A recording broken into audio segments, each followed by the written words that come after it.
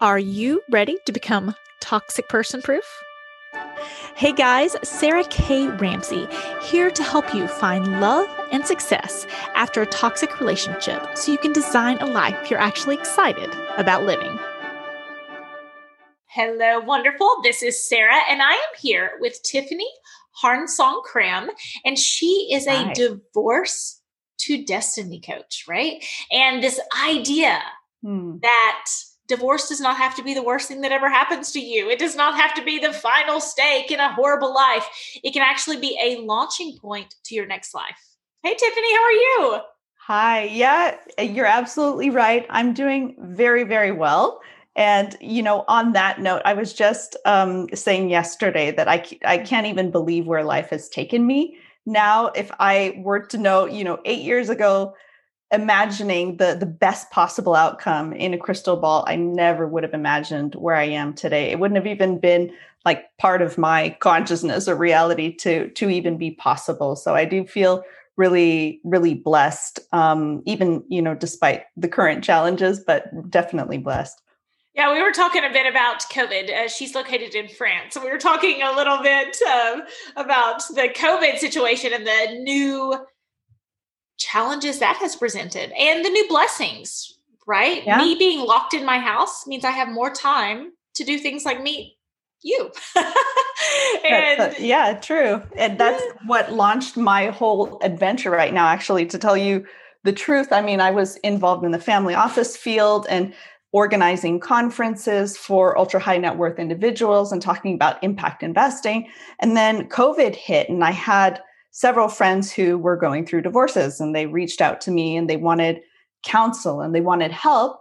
And since I didn't know where to point them, or I didn't have any specific place to point them that I felt really took things from a conscious perspective about how do you divorce in the right way, especially when you have a spouse that is not playing nice or not playing ball, like a high conflict spouse like I had.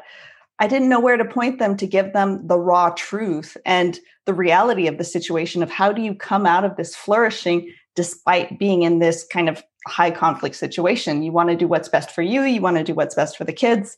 So I ended up creating a course out of that, out of what I wanted to share with my friends from my own experience and situation and what I had learned.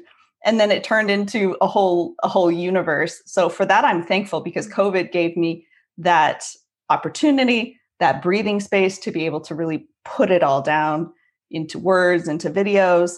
And I think it's just given us all so much breathing space as to how we're going to reinvent the world when we come out of this bubble and Yes. what do we want it to look like. And so Yes. for me, conscious divorce was kind of like my little corner of the piece of the puzzle where I said, yeah, this needs to change big time. So what needs to change? And I want to point out something that you said, because I want to get people out of the mindset, well, you're flourishing because you didn't have a high conflict divorce, or you're flourishing because it was easier for you, or you're flourishing because, we get those ideas in our head, like, well, they're happy because it was easier for them somehow. Yeah. Can we burst that bubble a bit? Burst that bubble? For sure. No, happy to burst that bubble for sure, because the funny thing about me is like, I don't really like to share my divorce story, not because I'm private about it, but because I see the looks on people's faces when I tell them everything that's happened to me. I mean, they're practically traumatized just listening to me talk about it. So I don't like to get that reaction out of them, because for them, then it turns into like a conversation about, oh my gosh, I can't believe you're still walking. I can't believe you're still on your feet and functional. When in fact, this is part of the paradigm shift that we need to have, is that these challenges, the way we face the challenges, the way we digest the challenges and learn the lessons from those challenges and rediscover ourselves through it, and then have the opportunity to really love ourselves through that discovery, can be a huge catalyst for your own rising, your own rebirth, your own reinvention. So I almost call it like a resurrection, the resurrection of the Phoenix. The Phoenix is it's the company logo, because that's what I felt like when I went through what happened was, custody battles, total financial loss, many different kinds of abuse, just really high conflict, drawn out court battles. Nearly everything that could happen happened. And it happened in such a way where I had to really learn what was at the core of the essence of who I was, who I really, really was, and what I really, really wanted out of life. It caused me to distill that and get rid of all the rest of the crap. That's a superpower. Really freeing on the other side. Oh, yeah. Because people are like, oh, how do you get so much done, Sarah? How do you this? I said, I'm not worrying about what everybody thinks about me all the time. Mm-hmm. Right? You drop that baggage. There's a blessing in your life falling apart in such a way that it's like, there's no chance of you looking like you have it all together. And then when you come out of that, right, I call it bouncing back. You talk about the rise of the phoenix and a resurrection. I think about it bouncing back better. And it's like, there's some good stuff here on the other side. You don't like me? Okay. Yeah. I'm okay with that, right? You think I should be doing this? Well, okay. I'm glad you have your opinions. Everyone has opinions and buttholes. Go for it. Yeah. And if you're somebody like me who was holding on really tight to I'm the good person. I'm doing everything right. I'm the good girl. I was holding on to my traditions, my values, my religion, my family, all of that. Looking back was such a tiny prison I had kept myself in. And I didn't want to give it up. I was hanging on tooth and nail to that identity of who I was, the good person, and I tried so hard to do everything right. And I couldn't believe that things had turned out the way, I felt like, oh, it's so unfair. I did everything right. And look at this absolute, tornado of crap. But when that was forced away from me, when my reputation, when my identity, where the plan A of life was forced away from me, it was such a liberating freedom, such an elation, because then I could get really strong on not who I wanted to look like or who I wanted to be, but who I really was, and appreciating that and rediscovering, actually maybe discovering for the first time my real superpowers. So how do you help women find their superpowers after a toxic relationship or divorce or whatever it may be? Yeah, it's an unlearning first. Mm-hmm.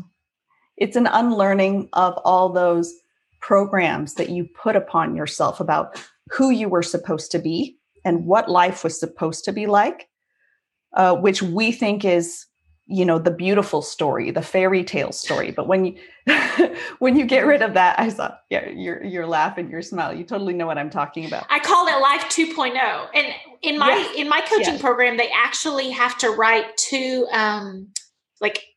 eulogies. Right? The life they thought they were going to have. Brilliant.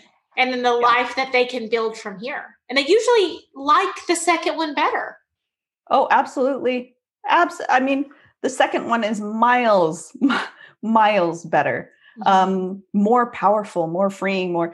Yeah. So exactly. When I went into the second version of who I wanted to be and who I was becoming, it was just becoming myself. It was just allowing myself to become myself and to think outside of the multiple choice checkbox of, oh, well, you can either be this or you can be that or you can be that. Actually, I can be none of those things. I'll be whatever I want to be in the way that I want to be it. It doesn't have to follow any kind of, formula or other people's expectations, even my own expectations. It doesn't need to follow. I can change my mind every month if I want to, but I'm free in that full expression of my vitality, my aliveness, So it has completely changed my life, but it took a while to get there. And it's not in a more selfish way. You do not come across as selfish. I don't think I come across as selfish. That freedom, because that's what people have in their head. Oh, that's selfish. If I don't follow the rules, if I don't this, I'm that bad person or selfish or going against my parents or culture or whatever else it may be. Right?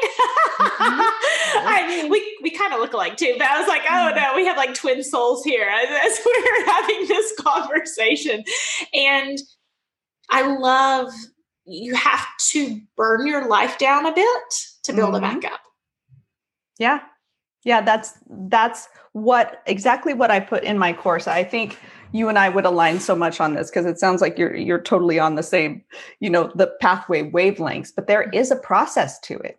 Mm-hmm. There's a burning it down. There's a letting it go. There's that mourning process. Mm-hmm. And then there's the figuring out who you are and what you want and the building process and then the full expression process. And so I put those as the stages of the phoenix of what you do when you rebirth yourself.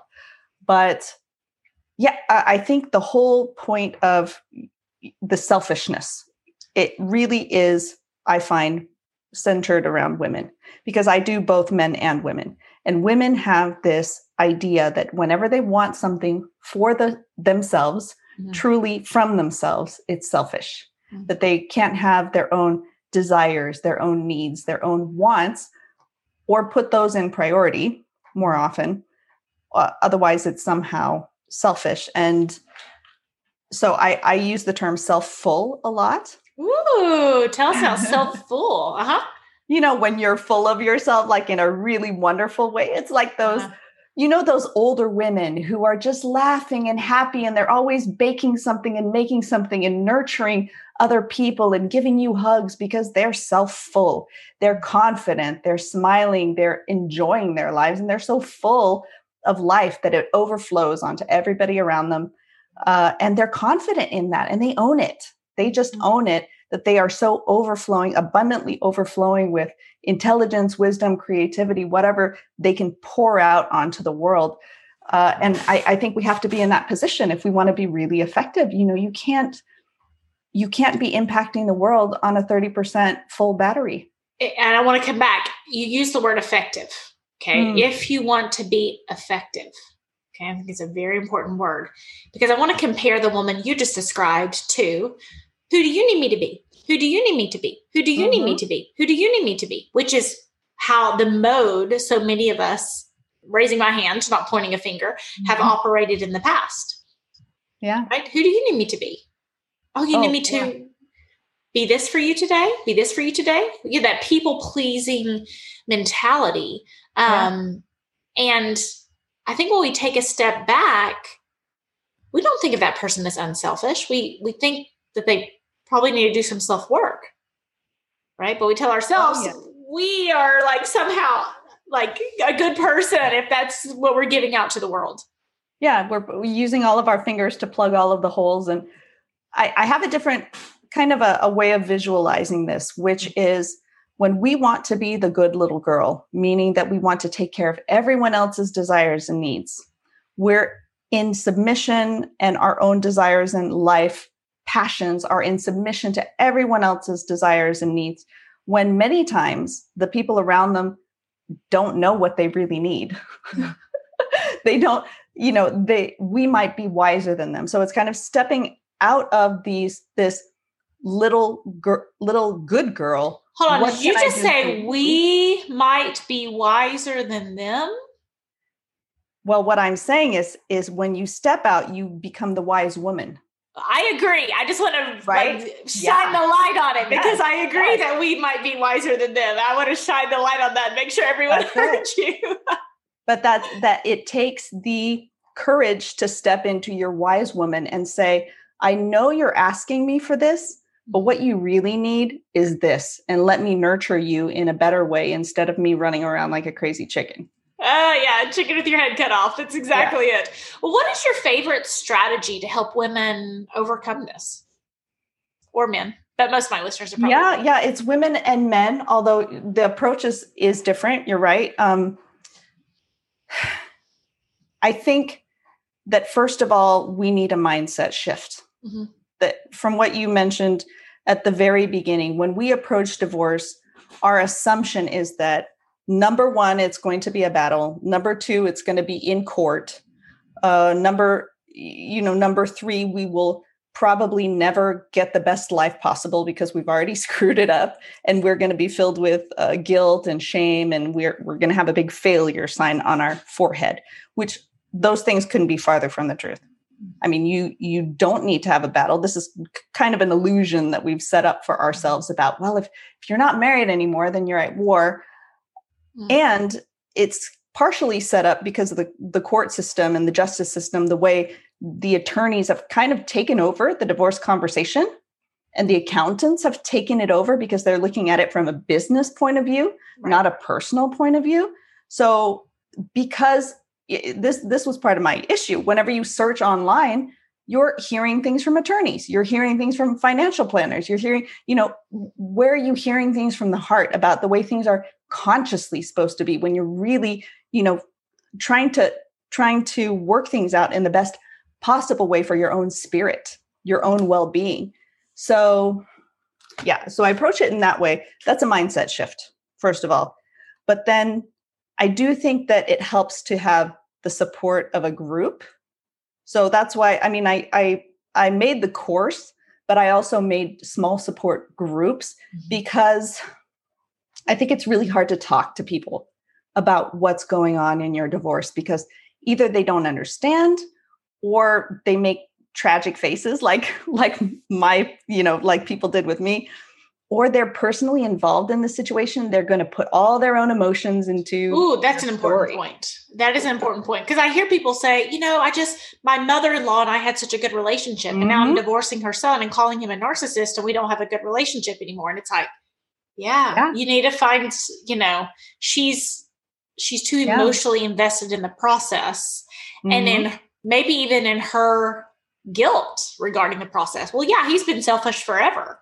But, I just thought you could take it or something along those lines, right? It's a pretty fool's journey. Yes, especially the in-laws. It's very emotionally charged. And, they take it to mean all kinds of things about them and their own behavior and their own life and their own family and the self-identification of the ego. But even friends who you had in common and who you think, oh, it's fine, they're just acquaintances. And then you tell them you're getting divorced and all of a sudden they get very defensive and shut down. And, well, what have you tried everything you possibly could? And what about your marriage? And aren't you committed? And they're just projecting all of their own fears about their own marriage onto what's happening with you. And you don't see it coming because you think, well, it's got nothing to do with them. Why are they all up in my grill about this? But it's because people project their fears onto your divorce. Yes. Yeah. Oh, that's great. That's great. I use a phrase called who have ears willing to hear. And I say, save your words for people who have ears willing to hear. Because I think so many times we just really hope someone's going to have ears, but they have all that emotional block that it shut down those fears that come up. And then you're just banging your head against the wall. It's very frustrating. And you need to reserve your emotional energy in the middle of a divorce. Not use it to convince other people about things that don't have ears to hear. That was absolutely my first reaction was, I need to tell people my story so that they can understand me, so that they can support me and be on my side. And so they can approve of you. Yes. Right. And that's what I didn't realize either. So that they can approve of me. I need to tell people things so they can approve of me and then give me permission to make the decisions I know that I need to make. That was completely it. Yeah. And so that was also needed to be ripped from me to know that the only approval that I need is my own. The only permission that I need is my own. Again, stepping out of that little girl position into the wise woman position. I love it. Little girl and a wise woman. I love that conversation. What are some of your other, I wish everyone knew this about building an amazing life after a divorce? What do you wish everyone knew? That it's possible, And what you just said was really spot on, I think, because when we're in a situation that's massively draining, that's massively taxing, everything in life is changing. You need to be very, very careful about who you're giving your energy and time to and where you're placing it, because what you're doing in that catalytic, transformative time is going to be setting the tone for the next chapters in your life. And if you're spending it worrying about your ex, trying to get people's approval, trying to get all of your eggs in the court basket, all of these kind of wartime tactics that we take on out of fear, if you're doing that, you can set yourself up for a lot of disappointment and a lot of trauma. But if you're able to get around people who can elevate you, who can lift you and help you see the future that's possible for you, help you see your own potential, and then focus on that, focus on your growth, your healing, all of the rest of the blocks will fall into place, including the court, including the finances, including the children. All of those are a result of where you're putting your focus and attention. And if you're putting your focus and attention on the disaster and the trauma, well, guess what you're going to be building for yourself? So putting your focus and attention on your future rather than punishing him or proving yourself. Well, your future will prove yourself once you learn to know yourself and love yourself. That's a result. So what's really funny is that now looking back, I don't need to prove myself to anyone because of the woman that I've become, the things that I've accomplished in my life ever since the divorce. Anyone looking at the trajectory of my life would have said, oh my gosh, he was holding her so far back, because as soon as I had that break and that rebirthing of myself, my trajectory just went straight up. And I don't need to explain anything to anybody. They just look at that life path and they go, oh, okay, yeah, I see that. Yes. The best revenge is a life well lived. That's it. Yeah. That's it. You can do that exponentially. And the faster you start on that rebuilding path, you know, the faster you can do that, but the rest of the stuff works out.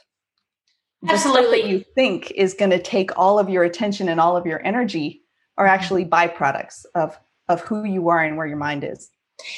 And I think it's really important to categorize the different problems to solve, because we feel like it's like I call it spaghetti and waffles, right? It's like all mixed together, and this to the kids, and what's this and this, and my in-laws are mad at me, and this person, and this where am I going to live, and then he's taking my money, blah, blah, blah. You know, it turns into this like snowball of like, how could you possibly even make a dent in that? And you talked about an accountant and a lawyer. I need to talk to my accountant. That goes into one box. I need to call my lawyer. That goes into another box. I need to figure out where the kids are going to school. That's in another box.